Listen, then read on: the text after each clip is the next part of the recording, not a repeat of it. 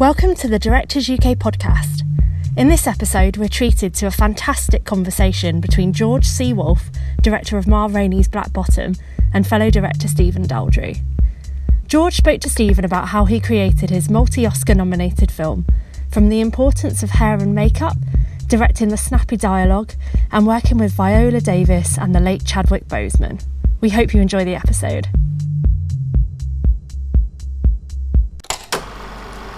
And hello, everybody. My name is Stephen Daldry, and it is my joy to be in conversation with George C. Wolfe, my old friend, who is a giant of the American cultural scene and has been for many, many generations and decades. We are here talking on to celebrate, really, the release of his film, Ma Rainey's Black Bottom, based on August Wilson's play of 1982, part of the 10-play Pittsburgh cycle. My first question, George, is you changed the play. In other words, you adapted the play.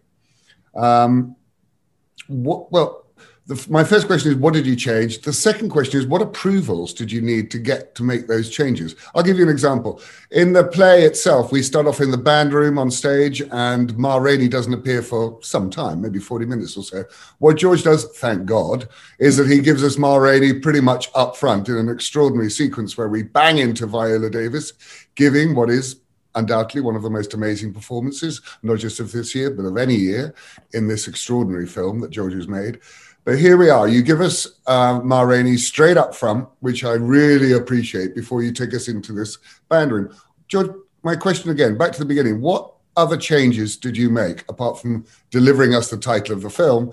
But what other changes did you make, and what approvals did you need? Did you need to go, I presume you went to August's widow, but I didn't know what else you needed to go to. But it was August's widow, and she was very, very open, and which is astonishing because the states can be incredibly very, very horrible and weird and resistant, but they would not. One of the things I did, which was an easy change to make, is the play is set during the winter, and I wanted to set it in the summer, just to magnify the stakes, because in urban summer, as you well know, it's horrible because the sun beating down, the earth doesn't absorb it. The sun beats down on the concrete, and that heat and that energy then bounces into your body, so as to magnify the impact of the journey, because the whole, say from the beginning and the end, the whole film is set during one day. So I wanted to just intensify the stakes of that one day, put it on this horrible hot day in Chicago, because I thought it would fuel everything. Another thing I did, which you've already talked about, I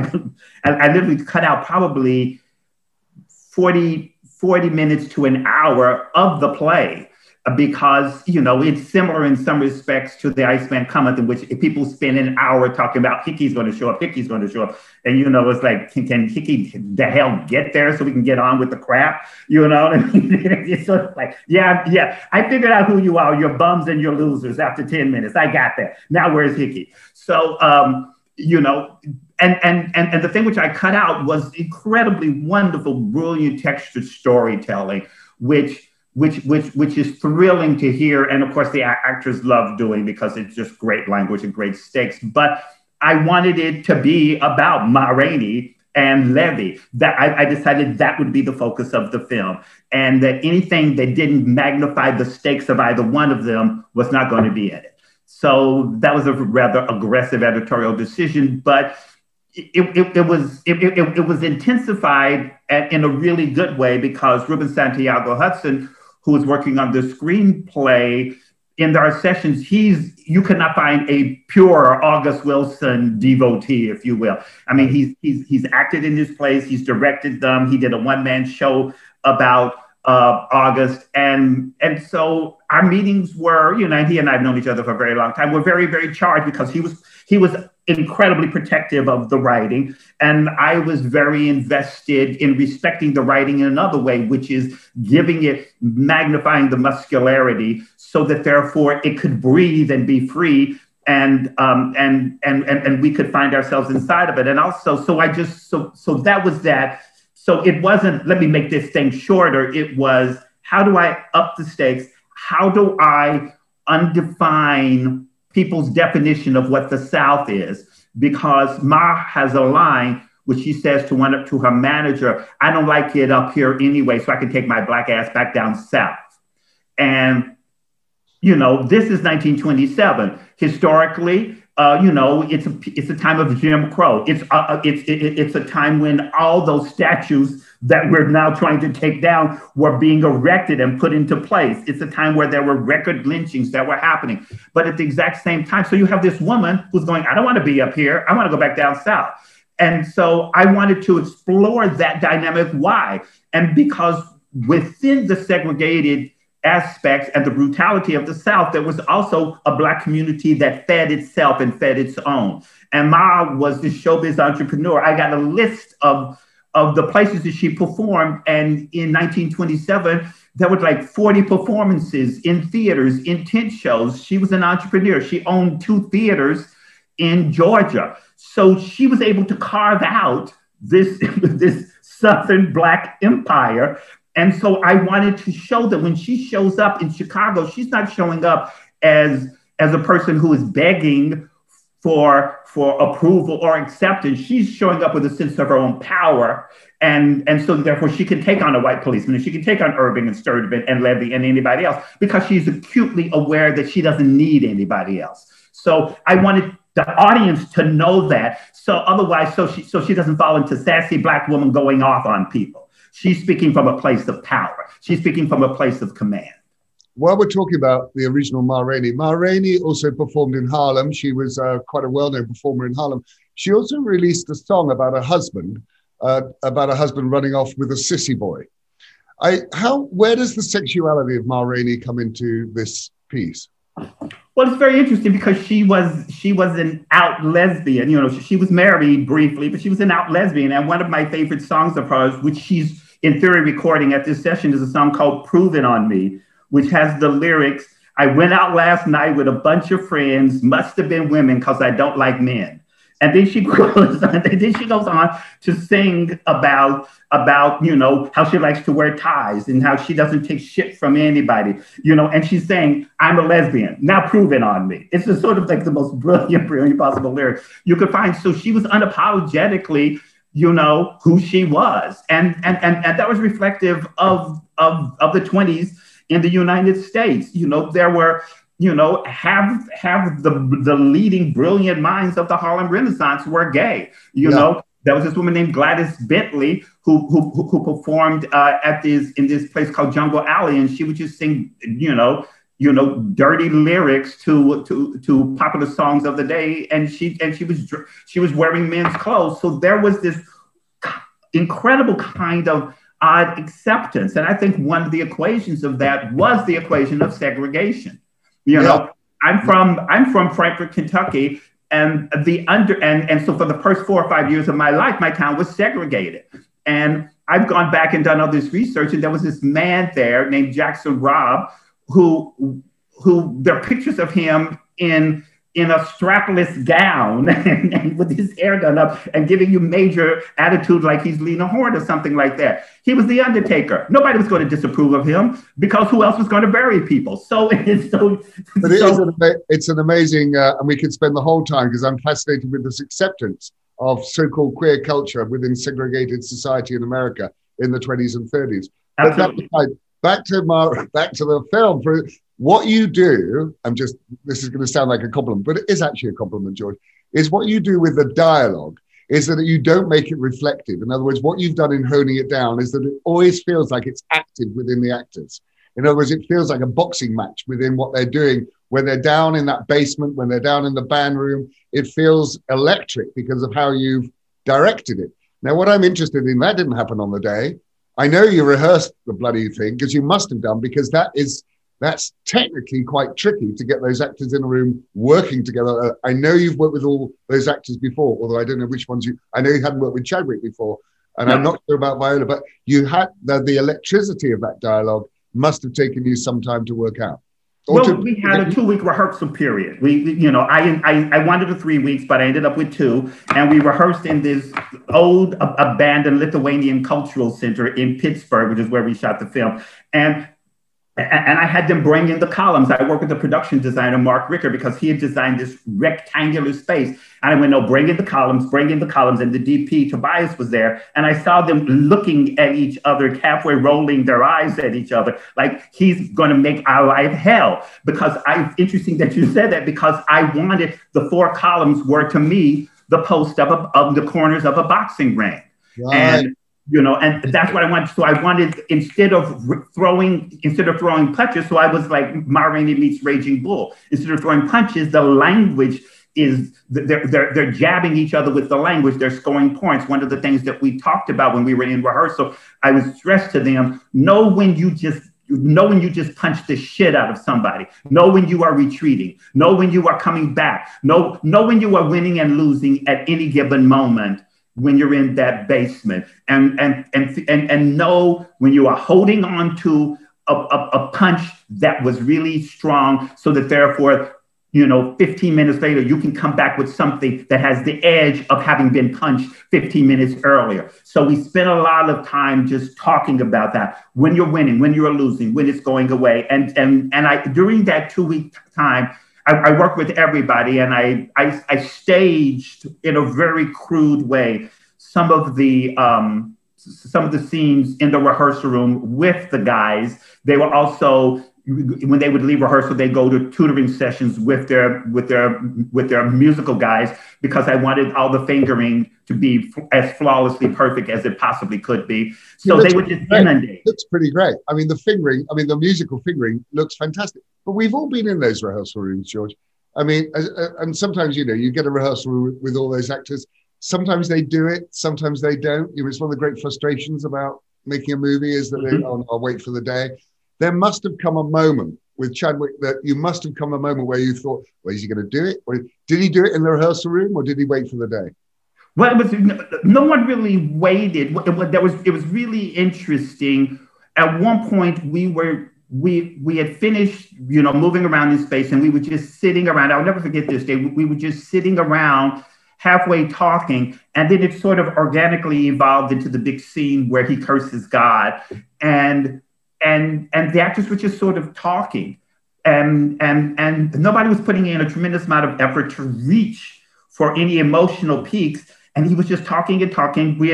This was toward the end of the rehearsal period, and all of a sudden, it became very raw and very real, and he ended up going to this place emotionally that was, he had no skin on, no protection, and it just became, and he just exploded emotionally, and then afterwards he violently sobbed.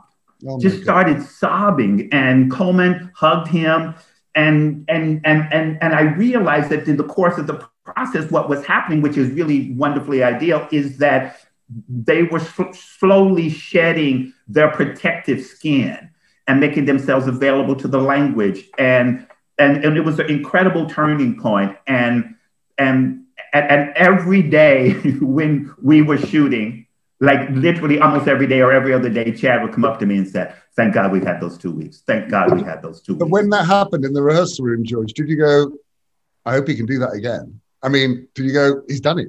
Or did you go, "And you've got to do it again when we shoot it"? Yeah, he'll do it again, because interesting, because they were all the actors were incredibly, I've done the film where they go, "Oh no, I'm saving it. I know I'm saving it," and you believe them.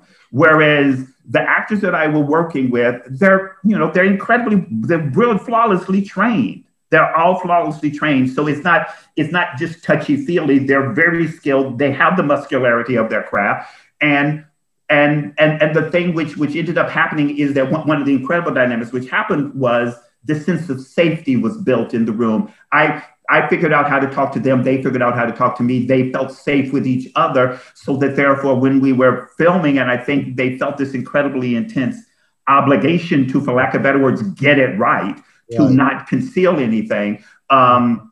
They felt safe to go there.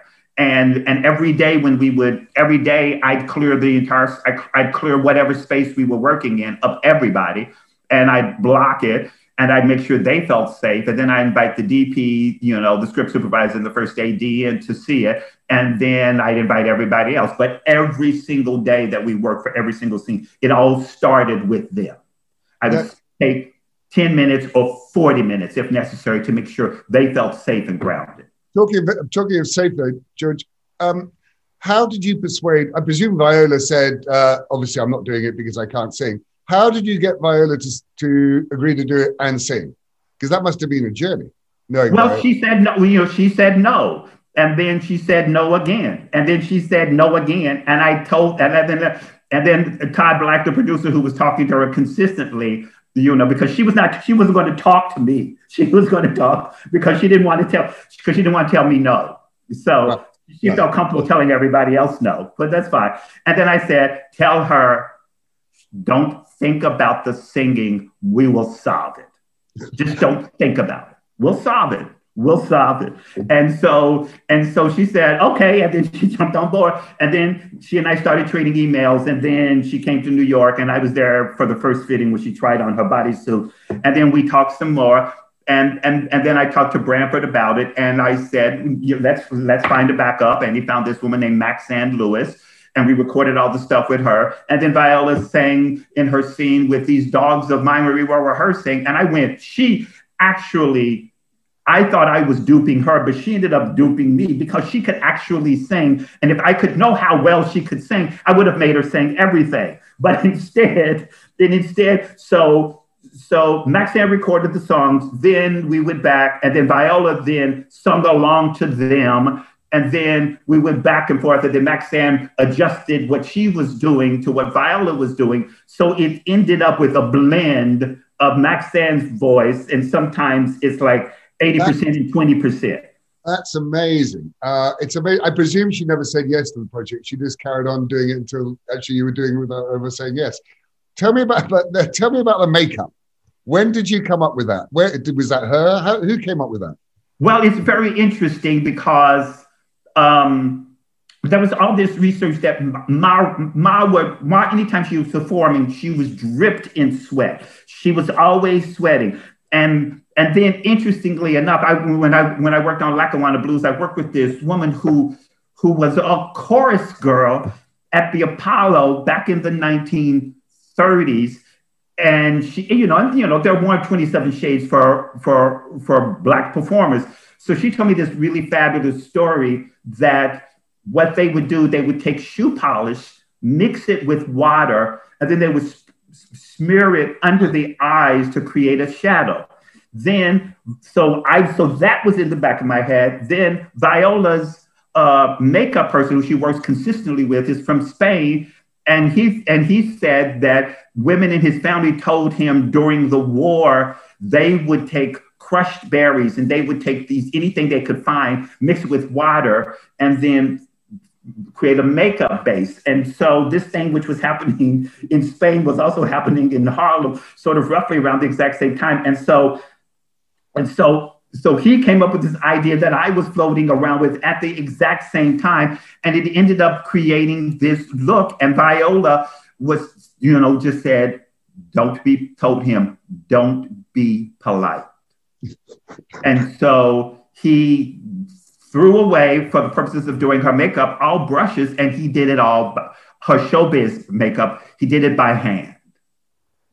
That's amazing. To give it to Rollins. And it's sort of like, Black kabuki, 1920s. And then she had the gold teeth, and that was part of her performance venue. And then she had a horsehair wig. So this woman, Mia, who works with Anne Roth all the time, literally ordered horsehair, I think from England.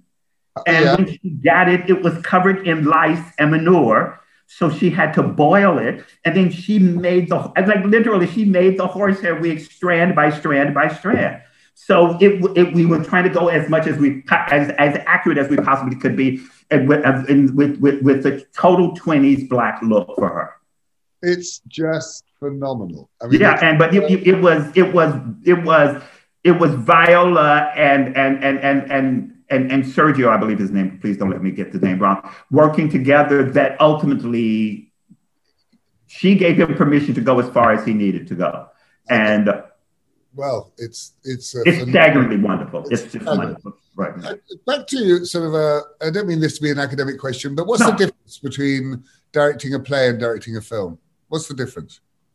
Well, you're dealing with actors and text, so that's very similar.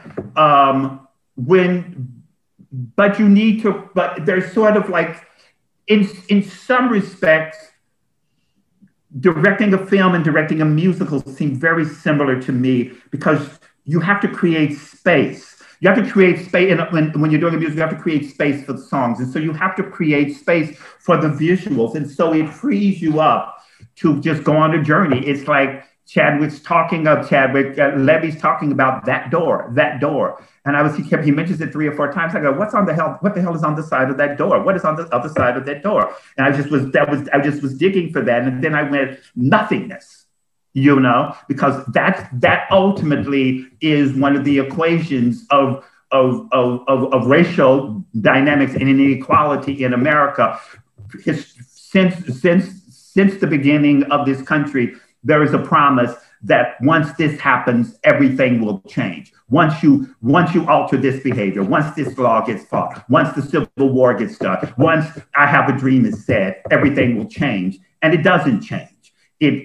Things get better, but this transformative moment of American culture, it isn't, and now everything is right. So I just decided that him breaking through the door at the time when he needs to break through to something, he breaks through and he finds himself trapped even more so. So I wanted to find a visual that manifested that dynamic and was crucial and devastating, hopefully for him and us at that point in the film. Now, and so the freedom to craft that landscape, to do that's one of the fun things about film, is that you can go to these places that are visually, hopefully, incredibly potent and powerful and unapologetic, whereas that's very challenging. I really think ultimately theater is about ideas. I think ultimately you watch the melodrama between the characters, but what you take home are the ideas.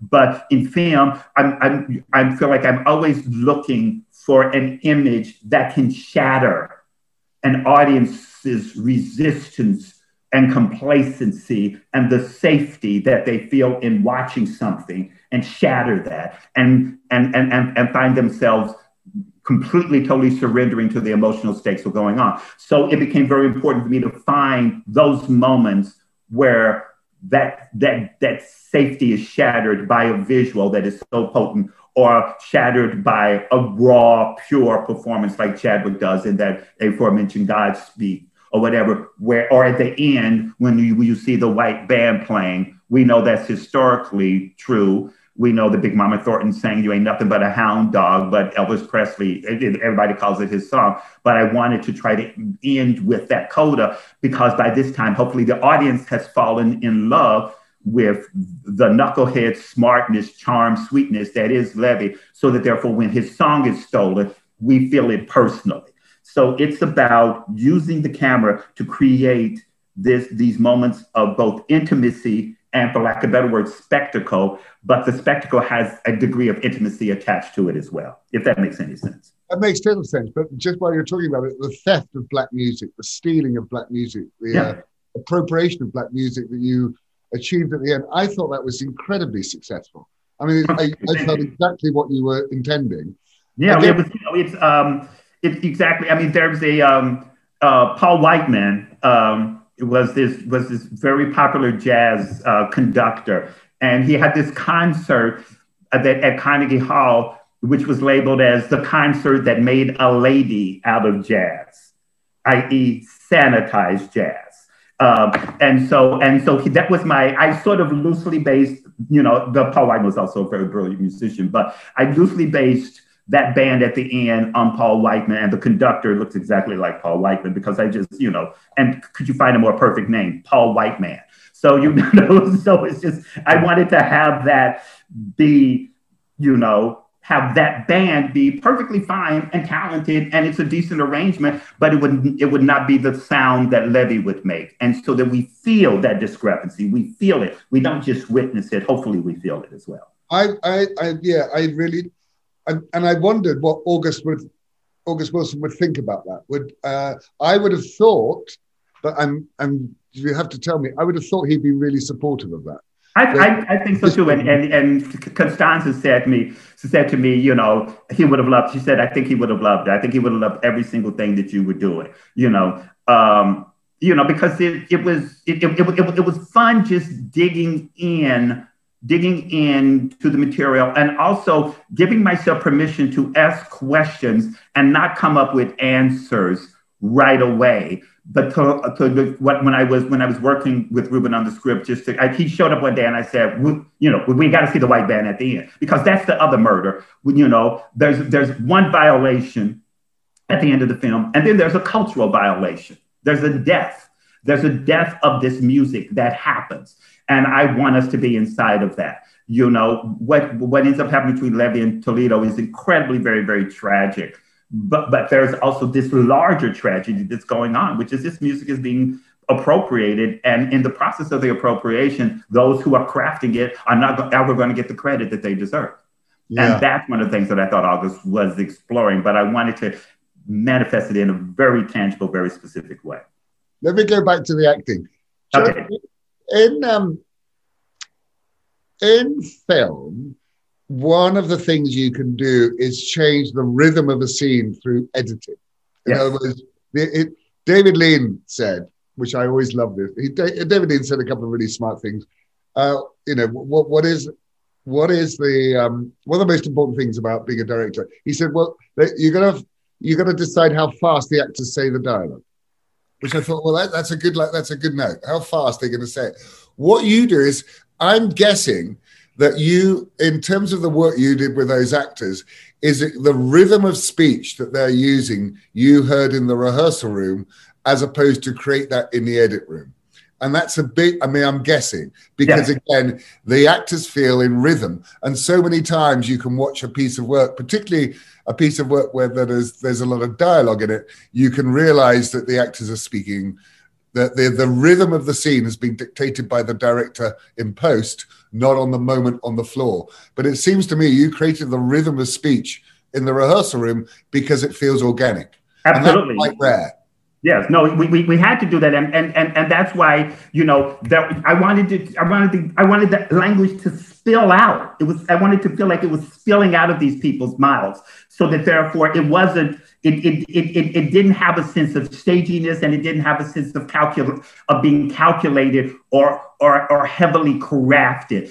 So I wanted it's like these characters.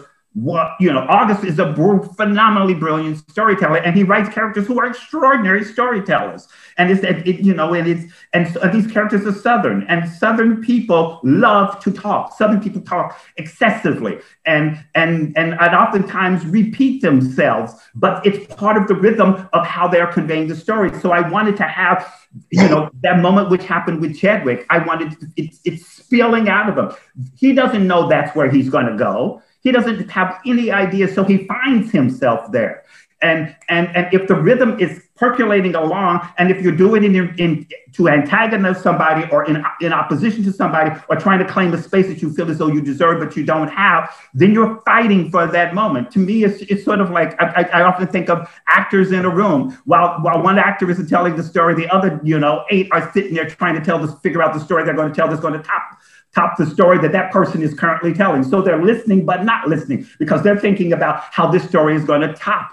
And so I wanted to create that sense of competitiveness, that sense of urgency, and that sense of when you don't have control over your life the way you should, language becomes one of the places where you can exercise that control. How you dress becomes one of the ways how you can exercise control over your life. But primarily the stories you tell, the truths or the lies that you tell about yourself are one of the means where you can assert your power, your command, and your identity. And that's what language is, particularly for the guys in the band.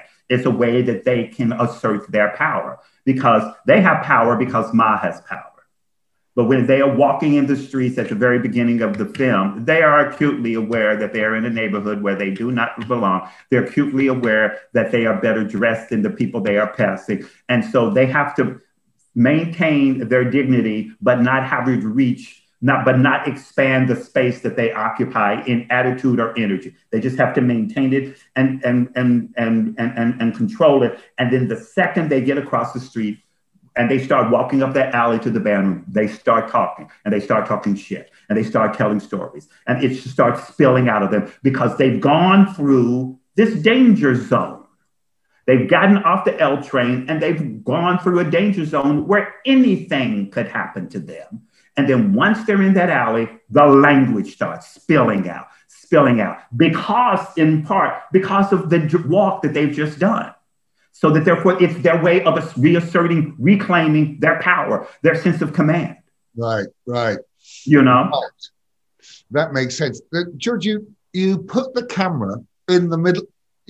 I don't know how best to describe this. So, and actually it comes a little bit, Lauren Pushkin has asked a question, which I'm going to, if you don't mind, Lauren, I'm going to abbreviate in some way, but you put the camera in, I'm talking about the band room, but it's also true when you're upstairs as well. Is that the camera feels like it's in the middle, yes, of the actors. And yes. When I say that, there's some, you can witness it here. You can see there's a scene going on, and you can go there, and you can go there, and you can go there. But somehow you do something else. You put the camera right in the middle of that action. You feel like you're in the middle of the room, and as Lauren says, it makes you feel like we, the audience, are a character in the room with them. So how do you make that? Just tell me through the decision-making process or the creative process that led you to put the camera in the middle, or to feel like the camera's in the middle. Well, it's like, I remember it's like my first film was Like a Lot of Blues, and I went, what am I going to do with this big old thing here, with this little piece of equipment? It's just, it's annoying to me. Oh, and then I went, let's put him in the room. So he's a character. He's John hanging out in the room. Right. He's there. And so that became us. I did not, there are moments where you create a sense of objectivity when the guys are running at the beginning. We're witnessing it. Yeah. We're witnessing it. But then when we're in that band room, there is no space. And in the recording room, there is no space. There is no chance for us to maintain a degree of objectivity. We're there, and we have to bear witness to the stakes, to the fun shit that's happening, but we also have to bear witness to the horror and the violations, so that therefore it becomes our story. I didn't want to, if I created any moments of safety and distance, it was just so we could get back to that degree of intensity. And also because one of the things that I find really fascinating except for now it's all changed because of we're watching it on our TVs, but in the theater, when something is having an impact, you lean forward in your seat. In a film, when it's projected on that scale, when the film is having an impact, you lean back. And so anytime I'm doing a film, I want to try to find those moments where it's happening all around you and you cannot escape. Just like the characters can't escape. No, I think that it's incredibly successfully done. And there's sometimes like because I assume the camera is you. That's what I thought. Well, the camera is in the room. Sort of like Cantor. Do you know what I mean? He's wandering around this room, seeing what he's interested in. And then did you have sometimes you jump the line in a way I'm going, oh, did you have a first AD or you're jumping the line? And you're going, I don't care. I'm in the room. I don't care what I'm looking. I don't care about the rules. I'm going to click my. Yeah, sometimes the line I go, yeah. And then other times they go, yeah, fuck the line. I'm done.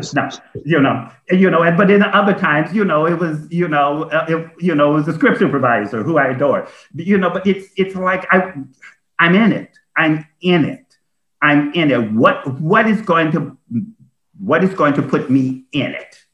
Me, the audience, not me, George. Who cares about me? Well, you are the audience. You are the audience in that sense. So in some respects, but I'm I have this couple named Harry and Marge who come to see everything I ever do. And so I perpetually, anytime I'm directing anything, I'm thinking about Harry, not literally Harry and Marge, but I've named them Harry and Marge.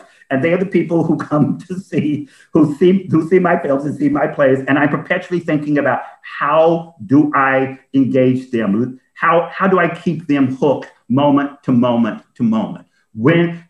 Are they confused at this point? Because anytime somebody is confused, they shut down. So I just want to make sure they are empowered. The opening was designed for them so that therefore, by the time the first pieces of dialogue happen, they know the stakes. They know Levy is smart and charming and flirting with this girl. We don't know who the girl is. He's going to try to steal stage from Ma. Ma's not going to take this shit. I wanted them to have every single piece of information they have so that they could surrender and ride the rhythm of the dialogue.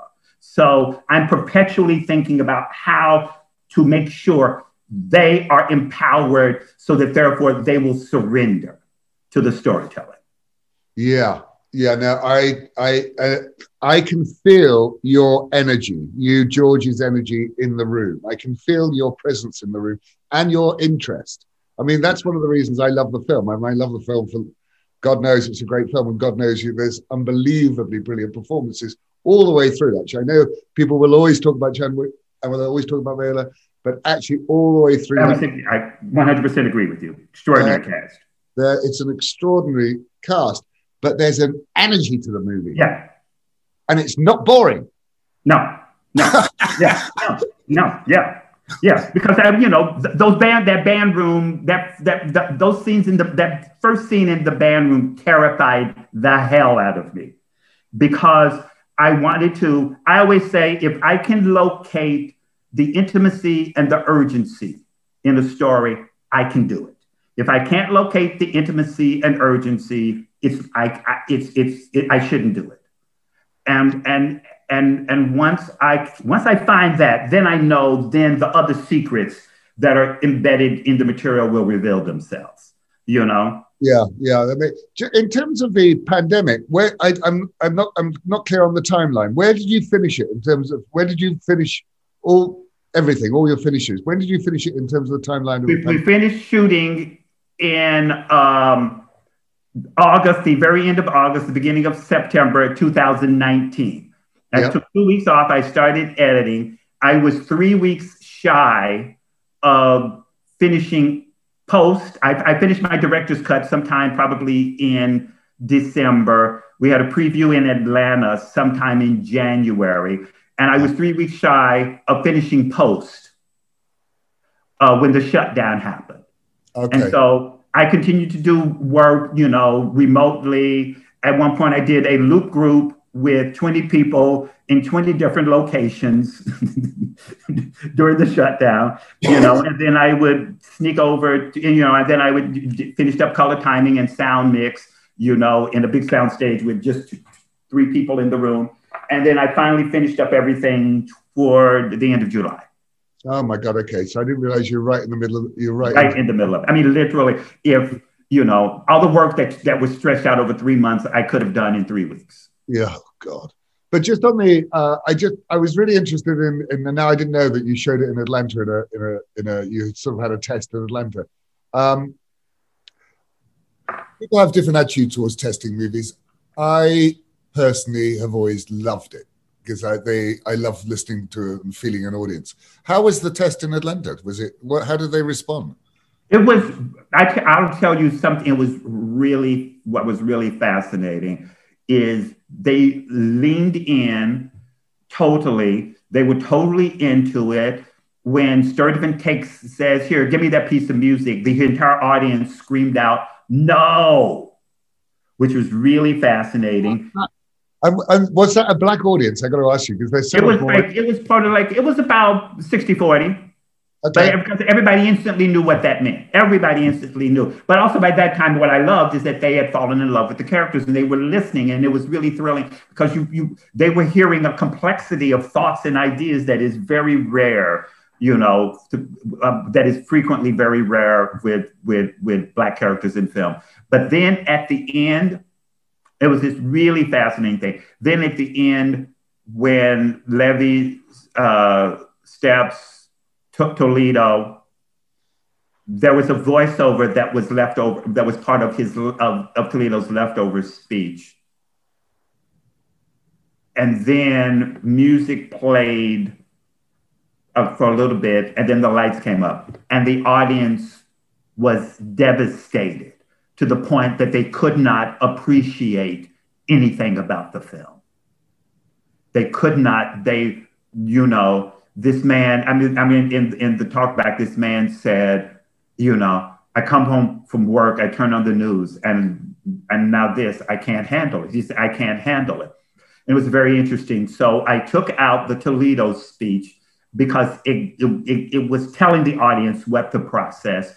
Because it was a coda that I brought back that speech. He has a speech earlier about leftovers, and I brought back the rest of it. I took that out because it was telling them what to think as opposed to them just feeling. And then that's when I added in the sound of Ma Rainey's actual voice at the end. And I went searching for images of the real Ma Rainey, and I found out there is a total of, on the planet Earth, 7 images of Ma Rainey. That's it. That's it. And I put that in just as a visual coda that we just was to celebrate the woman, but also, and the music survived. Maybe these characters didn't, but the music survived. And that was enough to allow people to surrender to the emotions that they are feeling at the end, but to give them a way out. It was really, really fascinating. God, so interesting. Because the screening went incredibly well, loving it. And then it's not so much that the film betrayed them. And just by removing Toledo's speech at the end and hearing Ma's actual voice was just enough of a lift out of where they were, but it didn't negate, what had happened. It was really fascinating. It's audiences need to know that they need to know, even if they don't know that they need to know, that something survived. That's really moving. I'm going to make a statement and see whether you agree with it, because it goes back to what you're saying about this screening in Atlanta. Often people say, in films, too much dialogue, do you need the dialogue? Get rid of the dialogue. It's moving images, it's not moving pages. All this sort of stuff. What I love, and that you've just confirmed this in the scene in Atlanta, is audiences, if you handle it right, the audiences love dialogue. They love language. They can respond to language like they do in a Tarantino movie, but they can get into language in a way that is visceral and exciting, and that is unique to cinema. I know that language is in the theater, images are in the cinema. It's not true. You can mess around. 100%. Yes, I agree with that 100%. And the number of the very early on. A couple of Twitter people or blogger people, or some people said, it's still a play. And I went, no, it's not. What are they talking about? What are they talking about? And then I realized they were talking about the dialogue. And I was just going, no. And so I've gone through, because it was, and what happened with that audience in Atlanta, they were leaning in, they were listening. They were listening because the characters' thoughts were percolating, and the stakes were very raw and very real. And there's tons of dialogue, brilliantly so, in Network. I know. It's thrilling to listen. It's thrilling. It's thrilling to hear people say smart things. I'm exhilarated by that. But it's not a movie where you're going, I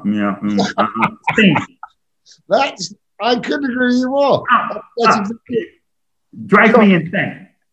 Somebody's asked in the chat, which I'm going to pass on, is the real question is, what are you doing next in film? But the actual question is, how do you choose a project? How do you choose a film project? When people ask me that question, I go, I don't know. they choose me. I don't know. I never know. Like, I don't have any criteria. But how do you choose a film project? Well, I agree with you. I mean, I think I thought throughout my career that I was in charge, but I'm not. It's sort of like things get delivered to me, and I go, "Oh, okay, sure, why not?" I generally, if I've done something, I want to do the exact opposite of what I've just done. I want to dive into a world where I don't know what the hell is going on or how I'm going to solve it. I remember Tobias, my DP, who was brilliant at one point. He says, well, I don't know if I should do it because at one point, our first conversation, he's a smart, brilliant, extraordinary human being. I love him. I love him as a human being and as an artist. He said, I don't know how to do the band rooms. I said, I don't either. That's why we should do the movie. If you know how to do it, stay home. Don't do the project. Do the project that you don't know how to do. Because I know I'm going to come out on the other side with new muscles. So I'm drawn to that which I do not understand. I'm drawn to that which I do not know how to do. You've always done that, haven't you? You've always been, you've never done something, you've never gone, oh, I know how to do that, then I'll just repeat that because that's how to earn a living. No, because I am convinced an audience can smell. It's not even tell. They can smell when they are in the presence, when they are in the presence of a truth that was discovered just for them, and they can tell when you or the actors or the designers or whatever are recycling something that they figured out on another project. They can smell it because they can smell when they are in the presence of a new thought, a new idea. They can tell that has the scariness of, is this going to work or is this going to fail? And I think I'm drawn toward that equation of the not knowing, because I feel like in the not knowing, it brings out the smartest aspects of my talent. When I don't know, it awakens this sense of, I don't think it's danger so much as it's the sense of, well, I got to find out. Well, I got to solve it. Well, I got to figure it out. What the hell? How do I do that? Why is that door there? I don't know why the damn door is there. Why is they obsessed with the door? I got to solve this shit. Otherwise, oh my God, So it brings out that inside of me. I love that, George. I mean, I can so see that. George, the pandemic has robbed you of the collective group meeting of the cast together in front of an audience or in front of. Is that hard?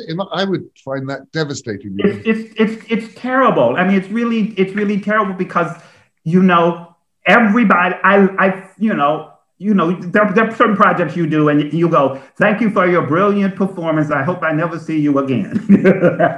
With this cast, I loved all of them. Dusan, 17 years old, playing Sylvester, so smart, so curious. Every single person working on the film, it was like one of those joyful experiences. And, and we meet on Zoom. We meet via Zoom. Yeah, it's just, it's like, I said to them the other day, I want to be in a room with you all, drinking too much and gossiping.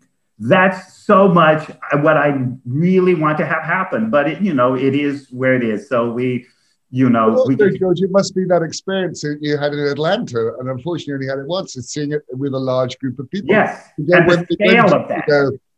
When they talk back, or when you got silence, or indeed when they go to the toilet. But yeah, absolutely, and that joyful exchange of energy is so empowering and so scary. It's like I hate previews. I hate them because I feel like I have no control, and it activates that. And so in the theater, I always sit at the very back on the aisle so that in case they decide to attack, I can run. Well, yeah. I remember right after college, I had written a play, and it was done at this writers' conference in Squaw Valley. And I was so terrified I was standing in a hallway adjacent to the theater, and I was convinced that it was so terrible. The audience had collectively decided to whisper and tiptoe out because it was so awful. And I finally got up the nerve to turn the corner and look, and they were sitting there staring at the stage. And I realized one of the reasons why I love to direct, because it gives me a job to do while they are watching the thing. So it takes me It takes me out of myself, and then I have a task that I have to do. I have to listen. I have to give notes. So as long as I have a job, I'm happy.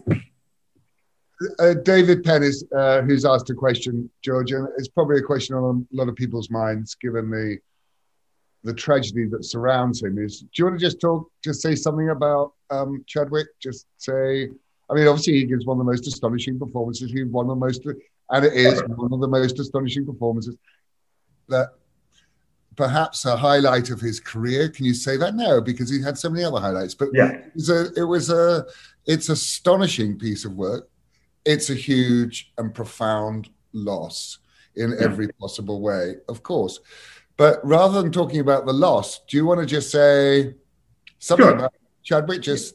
Well, it's interesting. I would. This is the kind of art. I would tell two quick stories. One about the kind of artist that he was. When I first talked to him about Levee, he came to my house and we were talking, and he said, "I need fingering for every single number we are going to play." And I went and I called up Branford Marsalis and said, "Can you arrange fingering?" He said he wants to do that. I said yes. He wants to figure out the fingering is for every single note that is being played. And he did. And I remember we had recorded one song 2 days earlier, and the fingering was perfect, the performance, everything, all the stakes of what I was looking for, we got. And 2 days later, he came up to me and said, George, listen to this. And he proceeded to play the song. Wow. We had already finished. He was still obsessing about the work after it had been captured on film. He was still working on it. That's one thing.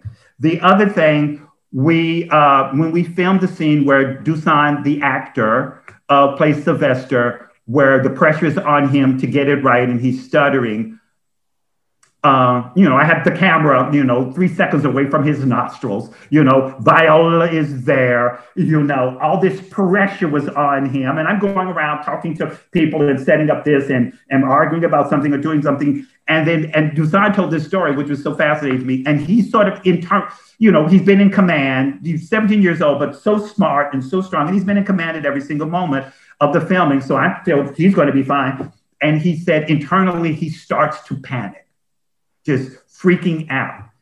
But he's not showing it because he's that mature of a kid and that focused. And Chadwick came over to him and says, "This moment is yours. Everybody in this room is here for you. We are all here for you. So don't you think about anything else. Don't you think about anybody else. You just think about you and this moment." And it's just such an incredible thing that, in the middle of all this chaos, he saw a fellow actor, this kid, and he gave him a piece of energy that calmed him down. So Chadwick, he was that sensitive and that driven and monstrously ferocious about getting it right, but not at the expense of being a human being and present.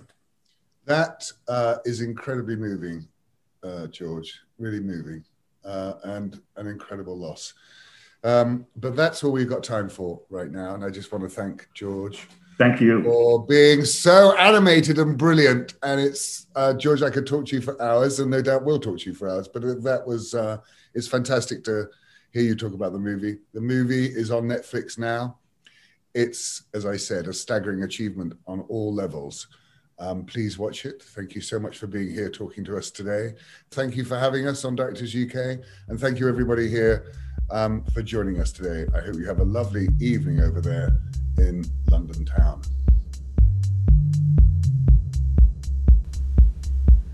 Nominations are now open to join the Directors UK board. If you're a Directors UK member and you care about the craft of directing and want to help build a fairer, better industry, then you should stand for the Directors UK board, whatever your experience level. Nominations for the Directors UK board close on June the 4th. Find out more at directors.uk.com/about/election. To take us out, here's what some of our board members had to say about their time on the board.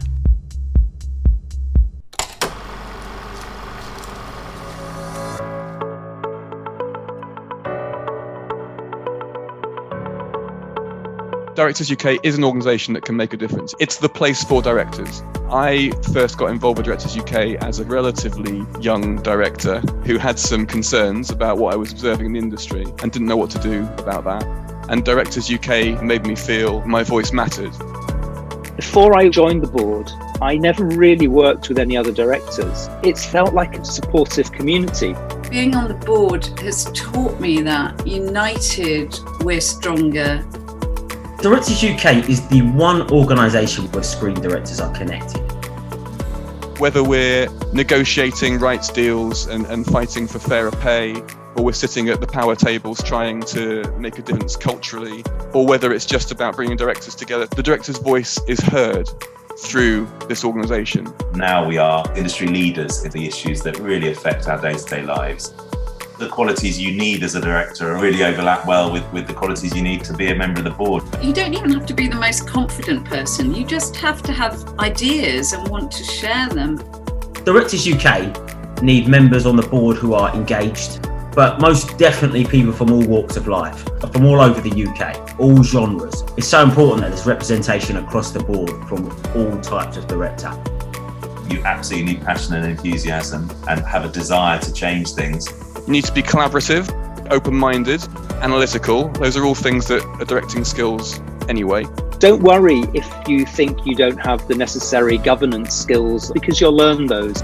This is an opportunity for you to have your voice. The status of the director, creatively, professionally, and financially, has never been under greater threat. And we have new, powerful forces to negotiate. We need a collective voice to be heard. We need to keep on fighting our corner and fight for a fair, safe space. And that's what the board will do. It's like the most tremendous engine that you can help to power. We really can make things change.